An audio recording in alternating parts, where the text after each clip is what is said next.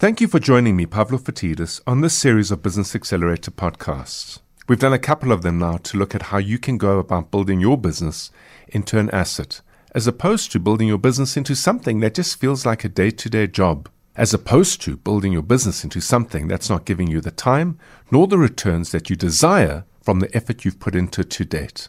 So please go back and listen to a couple of the previous podcasts. They all really give you the structure and framework of what you need to do to create that asset of value. In this particular episode, we're going to look at what I call the people problem. Arguably, probably the most difficult thing to get right in the business. How do you find the right people to do the right thing at the right time and at the right price? Get that right, built on the structure of an asset of value, and you will certainly fly to that next level. How often have you ever caught yourself thinking, if not even saying, if you want something done properly, do it yourself? I've heard it often. The reality is, if that's the way you think and that's the way you behave, you're not building an asset of value, you're building a job. You're going to stay at a certain level, at a certain size, and you're going to be doing everything in your business in any event. There's certainly no pleasure in that, and there's certainly no reward in that. When I hear people say that, it's often because they are exasperated, they're tired, they are tired of the slog. They're frustrated with the day-to-day experience of running and operating that business. The result of that behavior is either because you are building, selling, and then having to deliver, because you can't rely on the delivery of your business to meet the deals that you bring on board. After delivering, you then find yourself having to build and sell again, and this repeat process becomes exasperating and exhausting.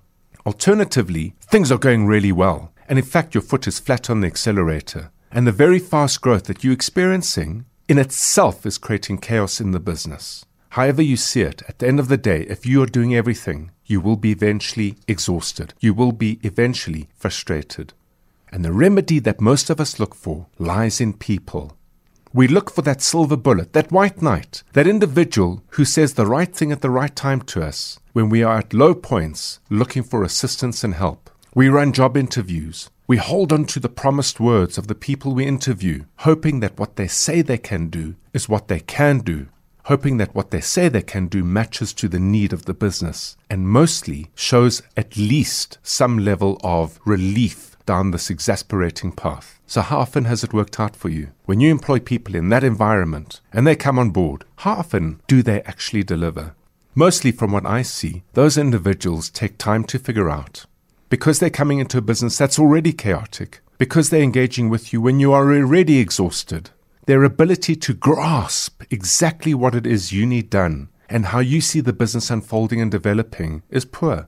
And it's a two-way street. Yes, they're excited by your passion, and yes, they're excited about the prospect of how valued they would be because you've communicated that. But do they really truly understand what it is that they need to do? At least, does it match with your expectation? Mostly, it seems to end in tears. You employ this individual, they're going to go out there and sell. It takes time for you to figure out whether they're actually making progress. And when they do bring in deals, how often are those deals matched to the capability of your business to deliver on it? I've seen so many instances where people employ marketing assistants or marketing managers or marketing leaders. They go out there and they market the business and market the business. They have a view of the business that isn't matched to the capability of the business, but they want to please and they want to do deals and they want to earn commission. The deals come on board, you're left with having to deliver on the back of that deal, and every time you have to do it, because the deal isn't matched to the capability of the business, you have to rebuild the capability to deliver that deal. After all, it's your name and it's your brand. Often, that ends up in tears. The remedy to this is to build an asset of value. And if you think back to some of the previous episodes, we spoke about how you go about doing this. And one of the fundamental key elements was around creating a system of delivery. You know, business is unforgiving. It's a 360-degree exercise. You've got to have marketing to generate leads and sales to convert the leads and operations to deliver on the promises you've made. You have to be buying the right thing at the right price. You need sufficient money to feed the business and energize the business. And then you need the right people to do the right thing. In a system of delivery, once it's built and all those 5-6 functions are converted into organized processes that can be measured, and they are all aligned to solving a problem for the customers that you have chosen to serve, the ability to identify not a marketing manager, but a marketing system operator who will come on board and their capabilities will be matched to the requirements of the marketing system you've built, means that for the first time you can responsibly employ the right person to do the right thing at the right time and the right price. Systems must lead people. Build the system first. Match the capability of the person to the system. Bring them on board to operate and lead and run that system, and you've got a winning team member. A lot of people say to me, but a system-driven business, what about people?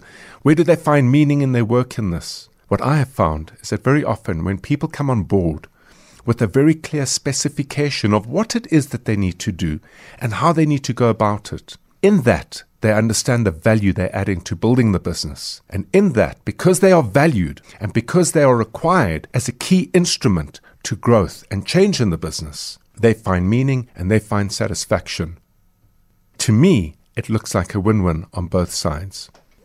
So trust me on this. You really, really have to avoid employing someone when you need them for the reason that you are exhausted, exasperated, and absolutely at your wit's end. Take a step back, take a breath, and remember, build the business system first. On the back of that business system, which by the way should be a simple system, employ somebody who's well matched to that function of operating the system. If you get that right, and you build out each job system, whether it be for marketing or sales, operations or procurement, people management or money management. If you build it out on that basis, you will end up with a great team. And with that great team, the ability to scale the business becomes endless.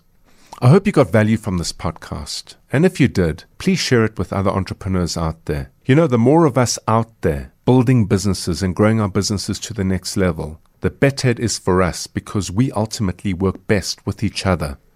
Thank you for joining me, and thank you Nedbank for sponsoring this series of Business Accelerator podcasts. If you have any comments, if you have any suggestions, if you have any insights, if you want to create some dialogue, please make contact with me either on Facebook, LinkedIn, or find me at Pavlo Biz. In the next podcast, I will be answering the question, how do you build your business to that next level? What does it mean? What can go wrong? What can go right? But mostly, what's the shortest path in getting that achieved? Thank you once again, and have an entrepreneurial day.